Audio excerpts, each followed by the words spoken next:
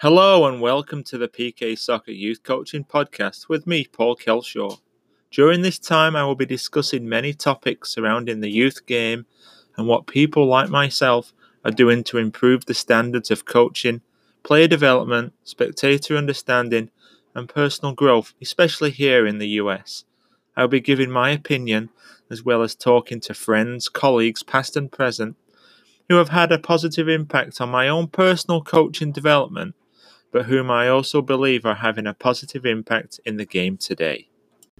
Today I am joined by my friend Eddie Hackett. Eddie is the boys' technical director of Sousa Academy, Long Island, and director of coaching at Bayman Soccer Club. He is also a USSF A licensed coach.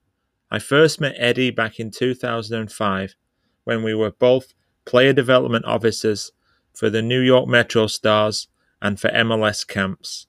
In today's episode, we talk about Eddie's introduction into coaching in Suffolk County and with MLS camps.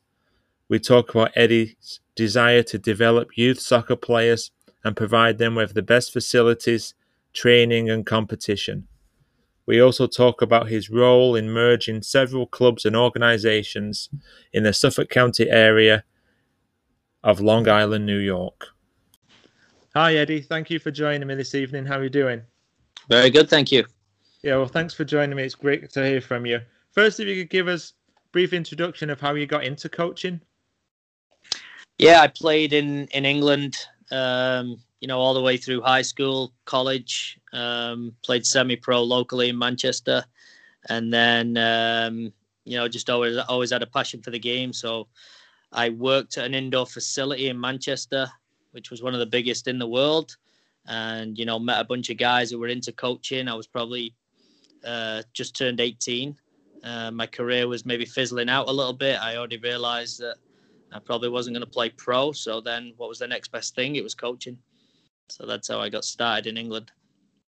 And then obviously we first met 2005 working for MLS camp, so under like the Metro Stars brand, but you'd already worked in a few years before that. How and why did you choose MLS camps as a reason to come to the US?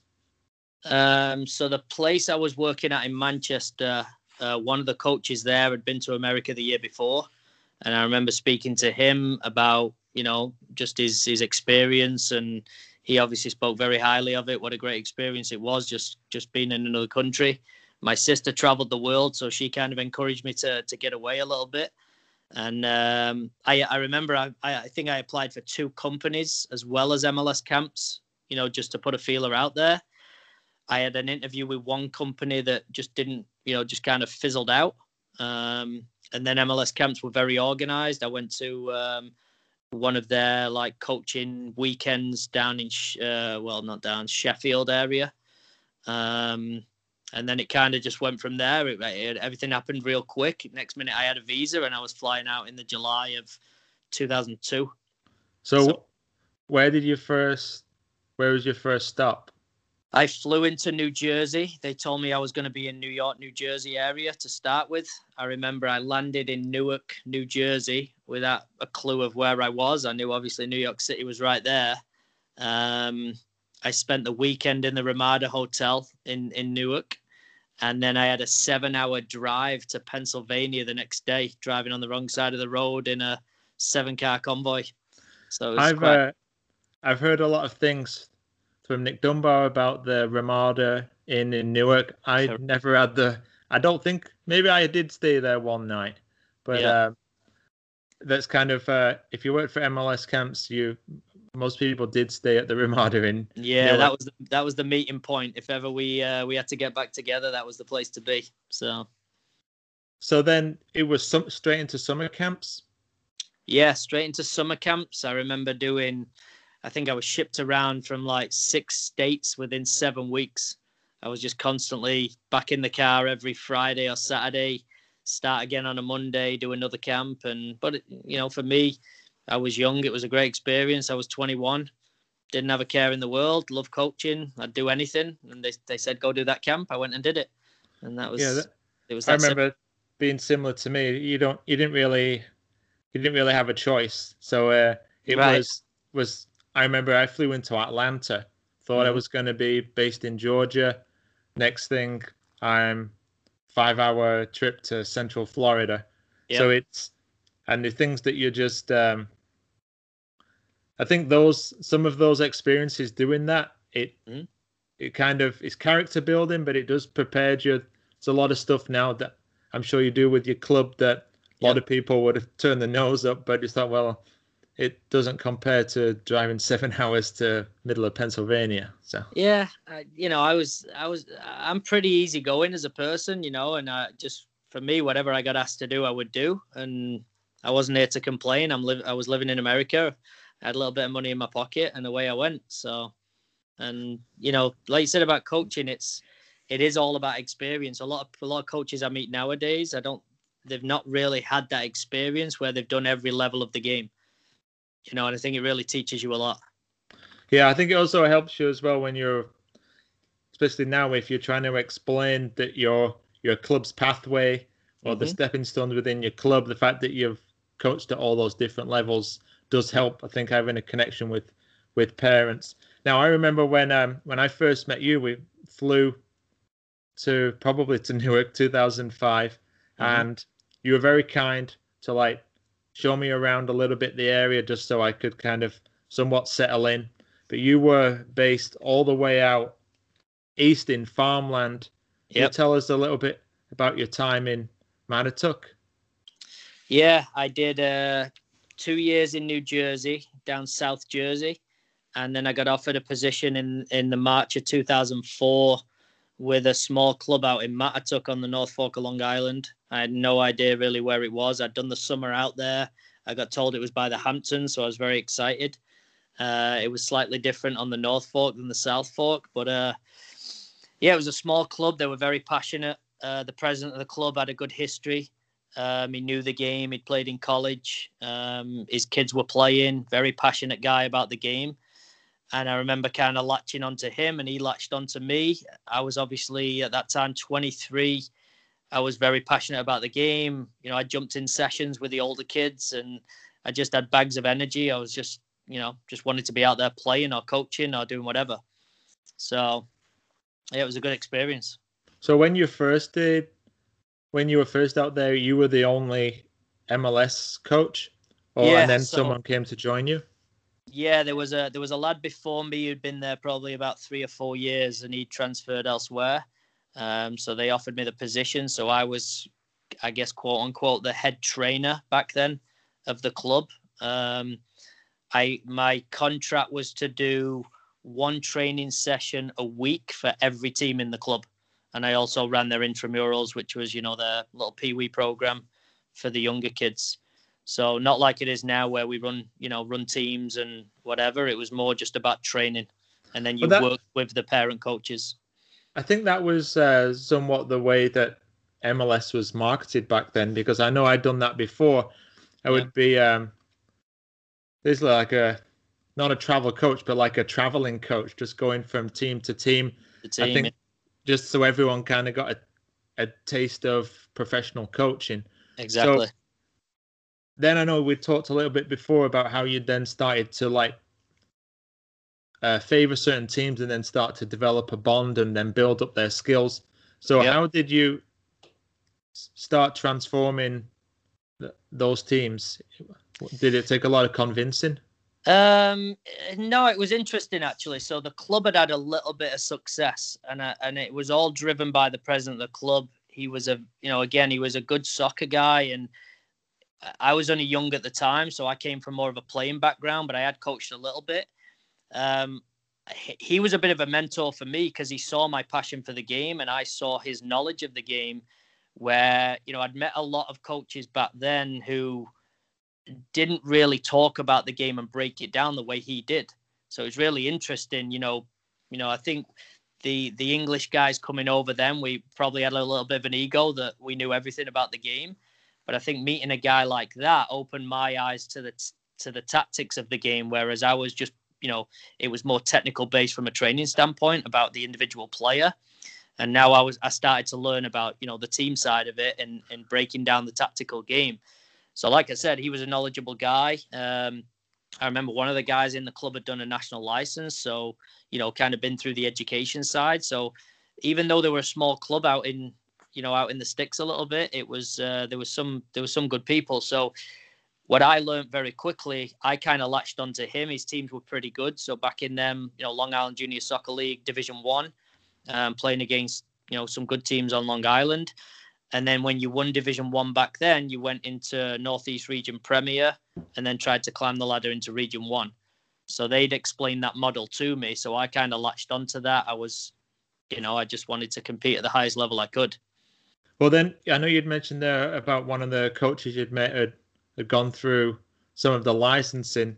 Mm-hmm. Whereas I felt like MLS was pushing more the NSCAA, it seemed that you started your USSF coaching pathway at a relatively early stage. How did you, is that right? You started doing, what USF's license did you start with? So I'd done my FA level 2 in England prior to coming over to the States. So I was kind of trying to, get into coaching a little bit more and educate myself.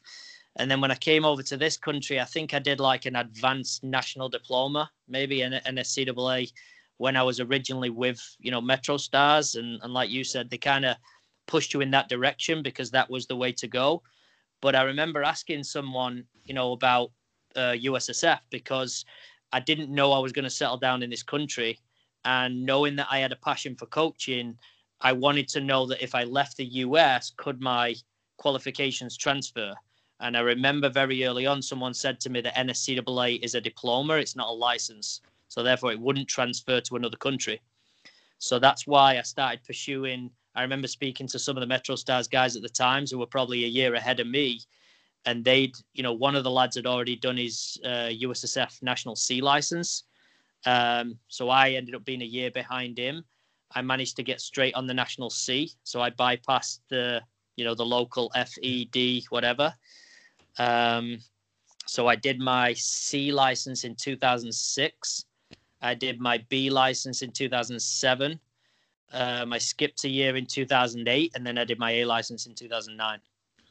So that's it's kind of good to hear then that you took the advice of like a local based coach and then gained that information. Is this something that you did off your own back financially?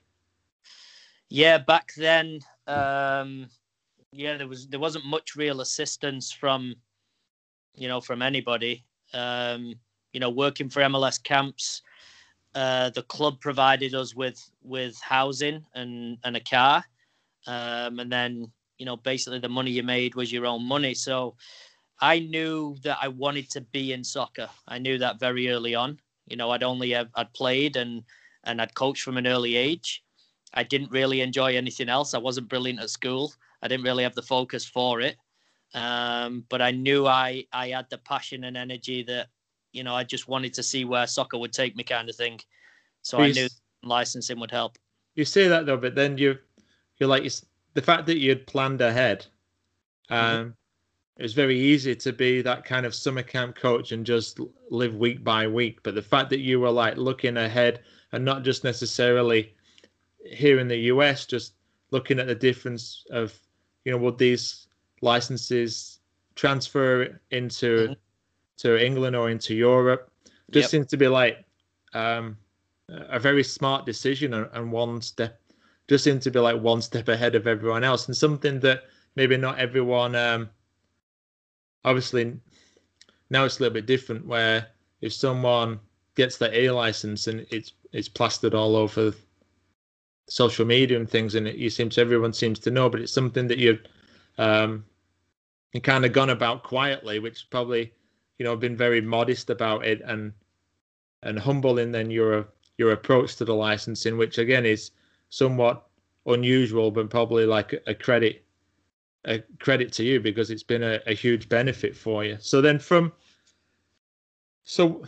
when Metro Stars changed to the Red Bulls, did you notice much of a difference then? Was there a big difference in the company then? I think at that point I'd kind of started to understand the landscape a little bit more. Because, when you come over from another country, you really have no idea what you're doing apart from it's an experience. So that's the initial kind of, the culture shift of coming to a new country. I had no intention of settling down here. It was really to get away from England for a little bit and try something new. And then when I got here, I saw the opportunity that, obviously traveling was awesome, meeting different people I enjoyed. Different cultures, different backgrounds. I just enjoyed people, like just picking people's brain about, what life's all about kind of thing without being cheesy about it. But, and then once I got here and I've been here a couple of years, I started to kind of see, like my goal was always to try and work for the Red Bulls at the professional level. Once I settled down here and I saw the MLS starting to grow, right, from potentially whatever it was, 8 teams, 10 teams in the MLS. The game was growing. You'd go to games at Giant Stadium and you're in this massive stadium, but then they talked about soccer-specific stadiums. Being in LA, seeing, Galaxy Stadium, you kind of saw the evolution shifting that. Like, I remember looking back in 2002 when I first got here, there was no soccer fields anywhere. There was baseball fields and football fields. And within about a, 5-6 year swing, there was soccer fields everywhere. And you started to see the game growing in this country. And that's when I kind of looked at it and said, I have a choice to make. And I remember my family in England sitting me down saying, like, what are you doing? Are you going to come back home? Are you going somewhere else? Or do you see yourself in America? And I'm like, kind of, I can see the game evolving. So therefore, I'm going to pursue it, and that's kind of where I made my mind up. So then your first opportunity as really like an independent coach, was that at Newfield? No. So, well, the company changed over from MLS Camps to, Red Bulls took over the region. I think that was 2008. And then I got engaged in 2009. So knowing that, my visas were kind of, it was difficult to continue to get, visas. Me and my fiance at that time, we'd planned getting married. So I got married in 2010. And then I had pretty good relationships in Suffolk County because I'd been out here at that point for a good 3 or 4 years. And I'd already merged a team. I was involved in 2000, probably through that time at Matatuk, the club were very forward thinking, in terms of it was a very small player pool. So let's say I had a team of, I had some girls teams back then that went to like LIJ Division 1 with a core group of like 9 players. And then you had like 10, 11, 12 that they were good kids. They were somewhat athletic, but, we knew we had to grow the roster. So it was a question of, all right, what do we do? So what happened was we used to play in Division 1 against a Newfield Travel Club team, and we were super competitive, 2 different styles of play, but the coaches, got along on the sideline, even though it was competitive. And I remember speaking to those guys on the sideline, and I always had a friendly approach, even to competition. Like, I never really cared, I wanted to win, but that wasn't really the goal. Back then it was still, I was only focused on training, really. Right. So the funny thing was, I spoke to the Newfield guys, and then they approached me and said, hey, would you come and train our team as well? Because we really like the way your team play. I'm like, yeah. So I spoke to Matatuk. They were okay with it. I went and trained that team. And as I got to know the 2 teams, we basically said, why don't we bring the teams together? Because that's going to help the kids constantly improve. Otherwise, how do you build a team?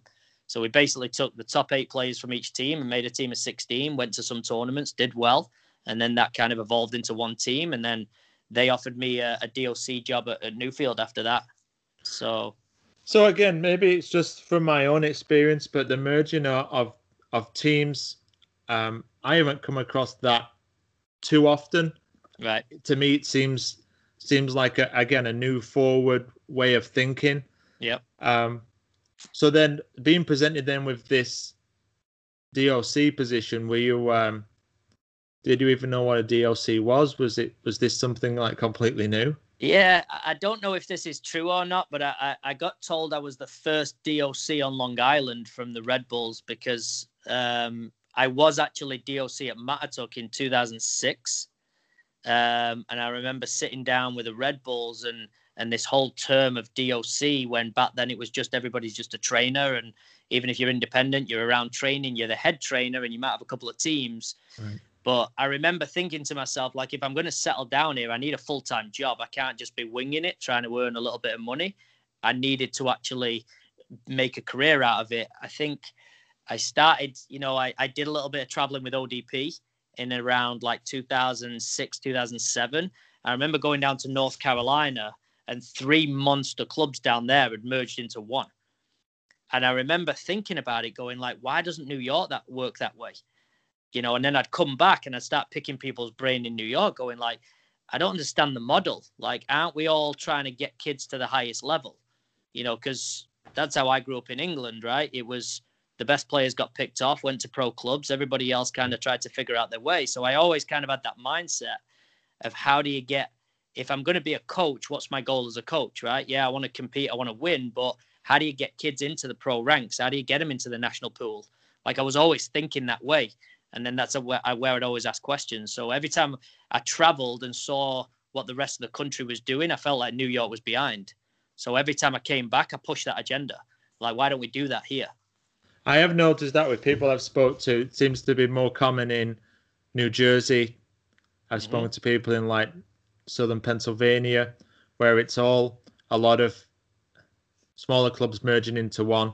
So again, another example there where you seem to be a little forward thinking and not just planning for next week. You're planning for the future. Yep. Which I think, again, maybe I'm only speaking from my own experiences, but from the coaches that I've seen, it's in that time period wasn't the most common approach to coaching. It was like, well, I'm going to do this till the end of the season. Let's see where it leads. But the fact that being forward thinking has probably put you in the position and the stature that you have now. So what was some of the?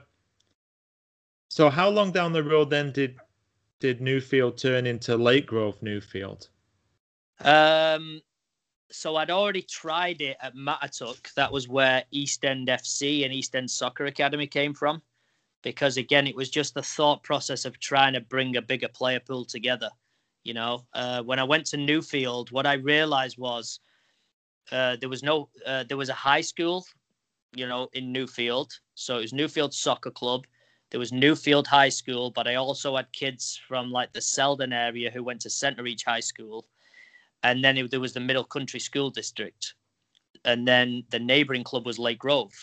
So we had Middle Country, Newfield, Lake Grove, just north of us, maybe Terryville. So there were some other clubs in and around that area. So the trainer at Lake Grove, I actually knew him pretty well because, again, we'd coached against each other. We'd trained some of the same teams. So, again, I kind of just went to him and picked his brain about, well, what do you think? What's your experience? And so on. We knew it wasn't going to be easy, but basically we looked at the two clubs. I had a pretty strong intramural program from like 5 to 10, 11 of about maybe 400 or 500 kids. And then I had about, I can't remember at the time, maybe 18, 20 travel teams. And he kind of had the opposite. He had a big travel program with a small intramural program. And we looked at it and said, all right, well, 1 + 1 makes 3. If we could bring the clubs together, you have the best of everything. You have the staff, you have the resources, you have the club, you have the fields. Because ultimately, we were fighting for fields. We were fighting for the same player pool. So, like, you'd look at a team and say you had a U11 team. He had 5 good players. I had 5 good players. And it was like, well, why are we fighting for these players? If you put the best players together, you're going to have a better team. And then the kids are going to thrive in that environment. Yeah, I do find there's still a lot of clubs on Long Island where small clubs that are probably feel that they're a little too proud and are against that merge. And really there's, and I work with a lot of those smaller clubs that are competing for the same players, competing for the same fields. Yeah. And like you said, the fact that you were able to encourage them to have that open mind. And again, it was all about giving players a pathway and giving them a better opportunity to improve and play. And then you just mentioned then briefly touch on East End FC. Is that correct? That was the name. And Yeah. again, I think Yep. I remember playing against that an East End FC team in the Riverhead Calverton area, which Yep. was kind of they didn't really have a club. It was kind of a quiet area, and I think that was probably East End FC, from my knowledge, was one of the first non-community clubs. Whatever. East End FC evolved on the East End Soccer Academy Training Company as such. So, you know, we'd offer training to those local clubs, kind of like Red Bull did. Yeah. You know, so that was the original model. And then there was a soccer club, Riverhead Soccer Club, that was started by a guy. I can't remember when, but, you know, he was kind of fading out. His kids were a little bit older. He was stepping away. And the new president that was coming in was very keen. And I kind of presented the model to him of what the thought process was. And he loved the idea. You know, again, a forward-thinking guy.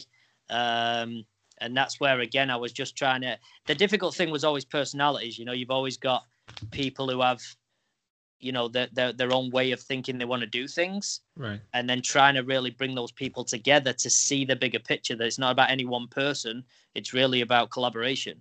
If you can collaborate, you can be more successful. But obviously, it's then you got to trust each other and so on. So that's where East End FC came from. You know, it was some groups of Matatuck, Riverhead, in and around that area that started to come together and form new teams.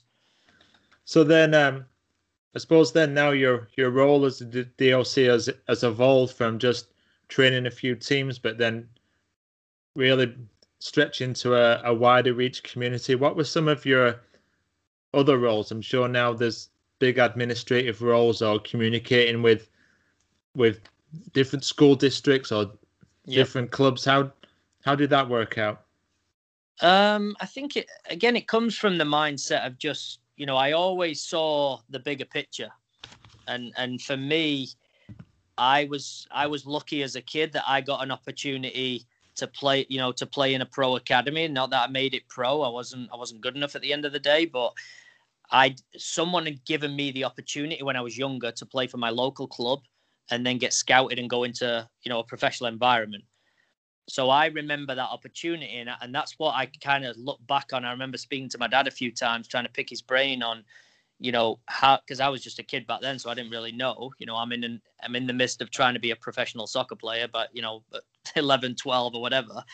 I had no real idea, but that was always my mindset of what are we doing and why are we doing it?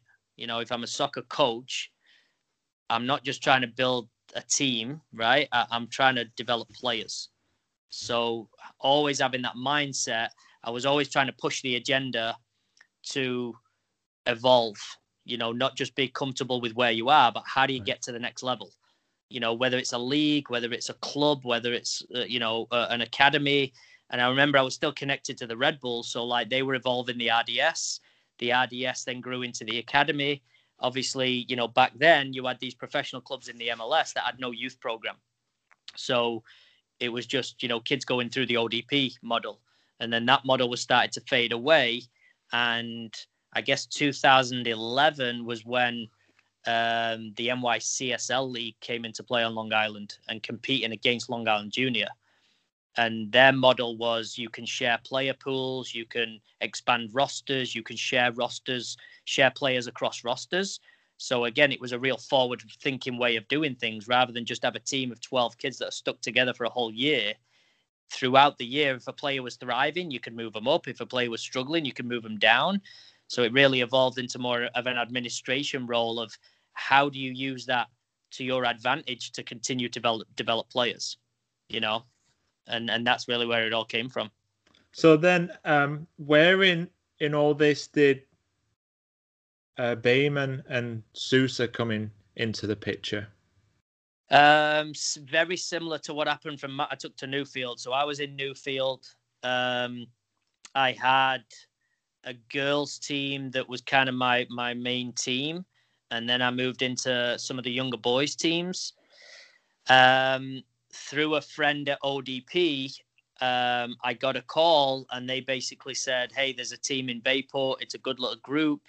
they're looking for a full-time coach or potentially a trainer. Would you be interested? So again, it was just the thought of, okay, if I have the time and I could fit it into my schedule.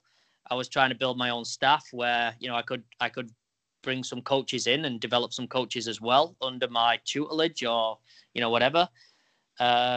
So I kind of tried to bring some coaches in at Newfield while I was still the DOC. I was working with Lake Grove trying to figure out that. And then the opportunity came up at Bayport. The interesting thing about Bayport was that I did a camp for Red Bulls there probably in the mid-2000s, and they had a nice grass field complex with a clubhouse and things like that. So again, I was always thinking about facilities and how do you evolve something. I went and trained the Bayport team. It was a good little team at the time. We won State Cup at whatever, Long Island Cup. It was just a good little group. And then, again, we started to get interest because we were a good team on Long Island. We recruited some players from different areas. And then, again, conversations from being a trainer to being a DOC. That was a bigger club. So I was constantly just thinking about, the next step. I don't know why I always thought that way, but I think my original goal being the fact that I wanted to work for the Red Bulls and wanted to be a professional coach. I didn't want to settle for just being at a town program. No offense to the town programs. That was never my goal. So I was always trying to grow and build something. So you're still involved with that program now? Yeah, so I'm still the DOC of Bayman Soccer Club. And so now I know that with Sousa, because I've spoken to Tom. Yep. Tom Williamson and his clubs are kind of under that Sousa umbrella. Mm-hmm. And I'm trying to think now. I played against the Sachem team with my West Hempstead team, mm-hmm. and they had a Sousa trainer. And I could tell that he'd been well taught. I don't remember the man's name, but I could just, everything he was saying it was all questions. I could just tell that he was just a well-educated coach. It wasn't the most high level of soccer, but it just seemed like a well-educated coach. And so I've even come up against New Hyde Park teams that have had Sousa trainers. So there's like a number of different programs and different teams that are utilizing your trainers and your training methods and really offering and helping programs, and there's avenues to higher level soccer for so many different players. So what is your role with Sousa? So I'm a director of the company. There's 5 of us who oversee everything, principal ownership, and then head directors. So my title is the boys technical director. So I oversee the whole boys academy program, quote unquote academy. It's not professional, but it's a private academy program. We offer all levels of play from, right now we partnered with Albertson. So we play in the boys ECNL, the girls play in the ECNL. And then we offer, levels in EDP, what was the old MPL, New York Club Soccer League. And then we also have town programs that we're attached to.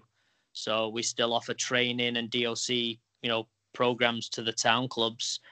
And again, the mindset was more of creating a pyramid system. So if you grow up in, the thought process I always had was you obviously want to try and keep local kids as close to home as possible through their younger years. So a 5 and a 6 and an 8-year-old doesn't have to travel an hour in the car to go to practice, but they could go 5, 10, 15 minutes to the fields and still get a good experience. If they're thriving in that environment and they're one of the best players, where do they go next? Do they just go into their travel program, or is there another opportunity for them? So that was kind of the thought process behind it. And not all clubs buy into that, because again, on Long Island, the mentality is nobody wants to lose their best players. So is it a case of losing, or is it a case of passing a kid on if he's better than everybody else? Because what's the point? If you're a very good player and you love soccer, but you're on a team with 10 kids who love baseball and lacrosse and whatever, like, how is that helping a soccer kid? And that's where I think, you're trying to just explain to people that, like, don't hold that kid back. Like, just because he loves soccer and you all love baseball and lacrosse and football and whatever, like, yeah, you have your differences, but you can respect each other's differences. So it slowly evolved from, just, the hybrid model originally of play on your town team and play on this academy team. That kind of evolved through, 2011 to maybe 2014. And then it got to a point where it's like, all right, at what point can you keep doing everything? Right. And how many teams can you really play for? And how many times a week can you train and whatever? So then there has to be some separation in who are the committed higher level soccer kids and who are just athletes who enjoy soccer, and then where do you steer them and what direction? And it's not a case of, listen, we're not perfect. And I don't sit here saying I have all the answers. I just kind of try and have conversations with parents as to, like, what do you think you want from the game of soccer? And then I can help you. But if you don't know what you want, then where are we really going? We're just spinning our wheels. And at some point, like, when do you make a decision? Like, you always hear, oh, it's too young for a 10-year-old to make a decision if he loves soccer or not. But if a kid loves soccer, he loves soccer. Like, let him go play and figure it out. If he wants to do another sport, great. But if he doesn't, then why should you make him? But when you were saying there about being forward thinking, when merging the boys program with Albertson, with there being like again offering those higher level players that opportunity to thrive and to improve, and access to, instead of fighting for the same facilities, the same players, combining and joining, that is I feel like a very forward thinking approach. And then I've seen pictures of your new training facility. Did you have what kind of involvement did you have in all that happening? So Sousa, for to where it is today, Sousa originally was a training company. So Musa C, who's our president right now, he played on Long Island when he came over here in college, settled down here, similar to my pathway, kind of, just was a trainer, had started his own organization. And me and Musa used to coach against each other quite a lot. So that's how I got to know him. And, we had some mutual friends. I ended up going to Suffolk Community College when I got married, just to go back to school and try and get an education. Through kind of connections that you meet on Long Island throughout the way, it kind of keeps circling back. So, Musa had the Sousa training organization, and we had ours. So they were based around like central Suffolk County, and I was more eastern Suffolk County. But we'd always talked about the idea that if the opportunity was there, like, let's try and bring everything together. So Musa approached me probably, 2014, and said, there's a parent who is coming out of corporate America. He's willing to invest in kind of trying to bring a true soccer club to Long Island. Would you be interested? And that was always, again, if I wasn't working for the Red Bulls, I wanted to, try and build as a professional club as you could think of, on our doorstep. And that was really where it evolved from. Well, I know, again, I keep mentioning the word forward thinking, but creating this club and doing it to develop these players, I really do think is forward thinking. And then early when we'd started discussing, you talked about that you probably weren't the best student at school, but then you talked there about going back to college. And then I think that's just rejogged my memory. I'm sure I've seen pictures of, I'm sure you won some kind of championship as well, like helping coach the team. So that was just another way that you've helped another avenue of soccer in Suffolk County.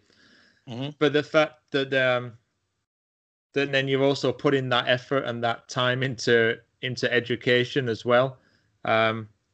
Again, it's the role of the modern coach. And I'd also seen that now that the federation are going to be running those licenses at your facility, and I'd seen as well that you had you did the new format of the A license. Is that right? 2018. Yeah, yeah. I did my original A license in 2009, and then having a wife and having kids during that time, I'd let it lapse. And again, I think you got to look at yourself and say, all right, it's easy to say, right, I've got an A license, so I kind of sit at the top of the pyramid a little bit, but it's just a piece of paper at the end of the day.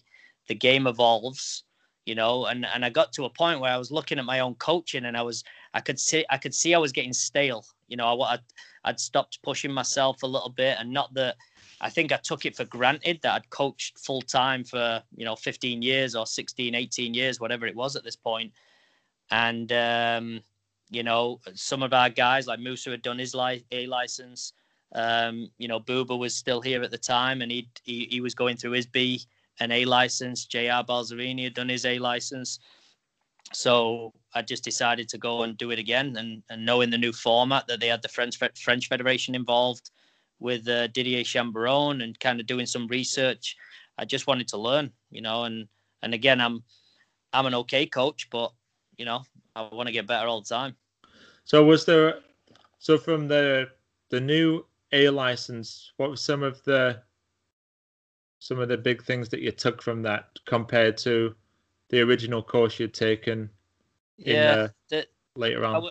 I would say the biggest difference nowadays is that it's not just built around the X's and O's of coaching. So it's not just about the game model and, technical, tactical, physical, psychological. It's more about, again, who are you as a coach? The whole holistic approach of who are you as a coach? Who are they as players? Do you just look at them as players, or do you look at them as people? Are you trying to develop a person as well as developing a player? So there's this whole, holistic approach. And then also, the club environment, how do you create that club environment with a true pyramid system as such? Are you just developing a player? Are you developing a player within a team? Are you developing a team within an age group?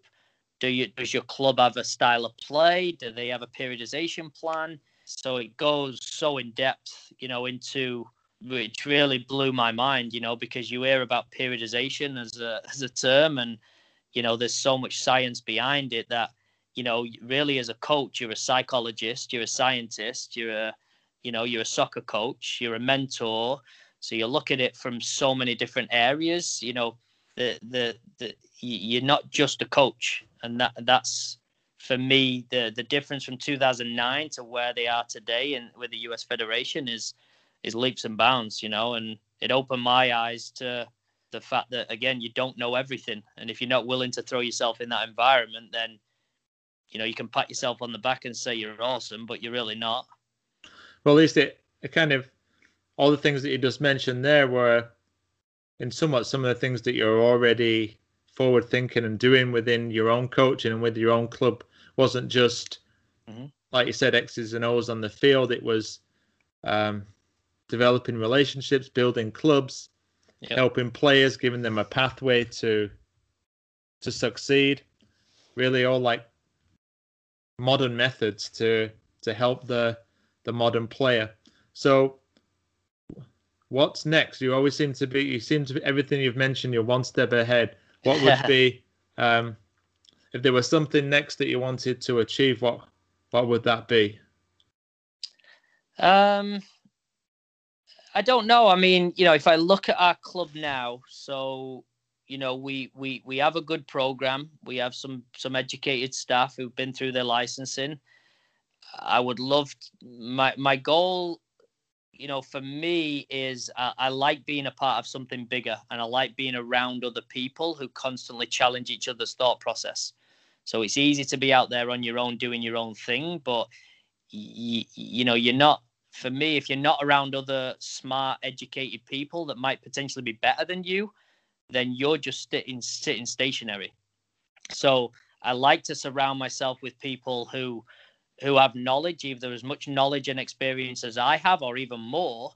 And then, what can I get from them? Because if I'm going to learn something from them, then I can pass that on to other people. So the way I look at my role right now within the club is I want to help a lot of young coaches with their pathway. I've coached at every level. You know, I haven't coached pro, but I've coached college. Again, you know, people laugh at Suffolk Community College that, well, it's junior college. What does it really mean? But again, even that opened my eyes, because there's so many good players on Long Island that might not have the grades or the financial backing to go away to a 4-year school and be successful. So a place like Suffolk and Nassau Community College, which you can go, you can come out of high school, you can mature, but it's yet still a very good soccer program. So when I went there in 2010, you know, we won nationals and I played, and I was 29 years old playing with a bunch of kids. So I was really a coach on the field.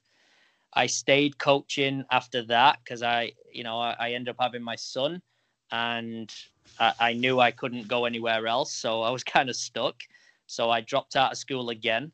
I coached 2000. So we won nationals again in 2014. You know, we had a very good program.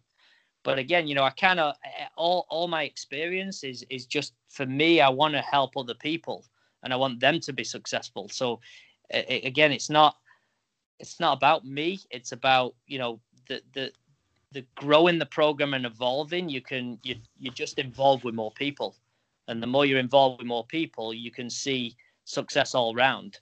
And, you know, again, the Albertson piece was a move where, you know, Paul Riley, who was a big name on Long Island for way before I was, you know, I'd always looked and admired Paul Riley for what he did. You know, at Albertson was always a name. They were in the boys' DA, they were in the girls' DA. You know, they just had a very, very, you know, powerful brand, and that was all created by him. You know, and obviously he was forward thinking before I was. So it was, for me, when I got to Long Island, started listening to who are the names, who's around, you know, what have they done and why have they done it. I just always kind of, you know, was listening as to what people are doing and why they're doing it. So that's for me what my goal is right now with Sousa is just to help other people. Eddie, this has been excellent. Really enjoyed catching up with you, and I want to thank you for your time. Yep, absolutely. Thank you. As ever, it was a pleasure to catch up with Eddie and reminisce about our stories from our time as MLS camps coaches, especially for the Metro Stars. I have admired Eddie's career from a distance for several years, so it was nice to actually go into detail and discuss some of his achievements. Throughout our conversation, it was evident that Eddie is always one step ahead and not afraid to relish some of the challenges that can overcome many youth soccer coaches and clubs. It seems he was at the forefront of developing relationships to enhance playing opportunities for the players he has come in contact with, from the beginner community player to the elite youth soccer player who has that desire to join a professional academy or college program. The merging of clubs and organizations must have its challenges and raised a few eyebrows, but you can feel it in Eddie's voice that he has a huge desire to provide the best coaching and playing opportunities for his players. I also give Eddie a lot of credit for taking the time to go back to college and to continue his coach education so he can keep his high standards and current ideas refreshed. Thank you for listening to the PK Soccer Podcast. Don't forget that you can follow me on Twitter at Paul Kelshaw, Instagram at Paul Kelshaw, like my Facebook page at PK Soccer Inc., or send an email, paulkelshaw@pksoccer.org. I would also be grateful if you could give the podcast a review and a rating and share with your fellow coaches and friends. Thanks for listening. Goodbye.